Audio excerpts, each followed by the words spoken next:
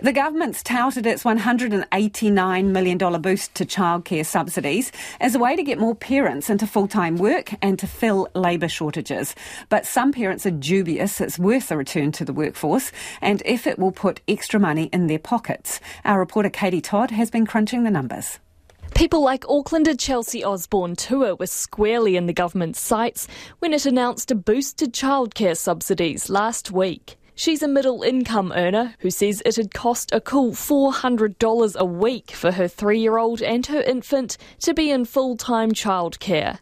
She's on maternity leave at the moment, enjoying the fresh air in Potters Park in Mount Eden and weighing up if it's worth that $400 to go back to full-time work. We were actually recently just talking about that, my husband and I think if the payment goes down, I think I would be more apt to go back full-time because that's more for our family. Right now, a family like Osborne Tours can only get childcare subsidies if their household income is below $87,100 a year. That threshold is set to lift to about $124,644 in April, reaching more middle-income earners. A couple with 2 children earning the average household income of $110,451 will become eligible for a subsidy of $3.36 per hour, along with the 20 hours free ECE for children between 3 and 5 years. The average fee for childcare is $298 for one child for 50 hours, meaning people in this income bracket could be paying less than half the total cost of their childcare. Data provided to RNZ shows the subsidies are likely to go up to about $6 an hour for the lowest income earners.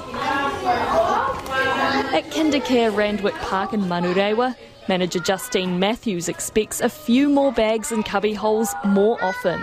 I'm expecting that parents that possibly come 3 days or 4 days will want to come full time, and there will be more parents. We do get an influx, but it'll probably double around end of January, February when school starts anyway, so I'll expect us to be quite busy around that time. But other parents in the middle and lower income brackets told RNZ they still wouldn't want to send their tots to childcare full time. Working in an average, a middle income New Zealand, $70,000 a year, sometimes it's like, do I just stay home and save that daycare dollars? Because when they get sick, you still pay for daycare, you have to take a sick day, and you still have to stay home and look after your child. Because I'm a single mum, so I already decided that I was going to do part-time.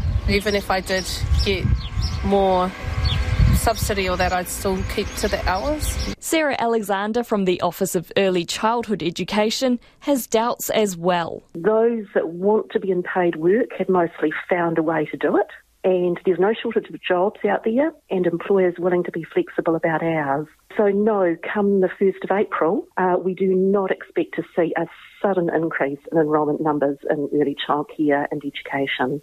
Add to that the fact that ECE fees aren't regulated by the government, and any childcare subsidies get paid directly to them, not to the parents. Sarah Alexander says ECEs are currently grappling with short staffing and increased overheads. So by the time the subsidy increases take effect in April next year, any early childhood service that wants to may well have raised its fees, effectively wiping out any or all of the potential fee reduction from the subsidy increases. But the raised subsidies could help with ECE staffing. Randwick Park teacher Saxon Williams is among those who could pocket more. It's probably a couple of hundred a week, which will be so helpful, in the long run, definitely. My husband and myself both work, but if I didn't work where I did, we probably wouldn't be able to afford for me to work because, childcare is expensive and we've got 3 children, so we're paying for 2 little ones here and then after school care. The government estimates about 7,400 additional children will become eligible for subsidies in April.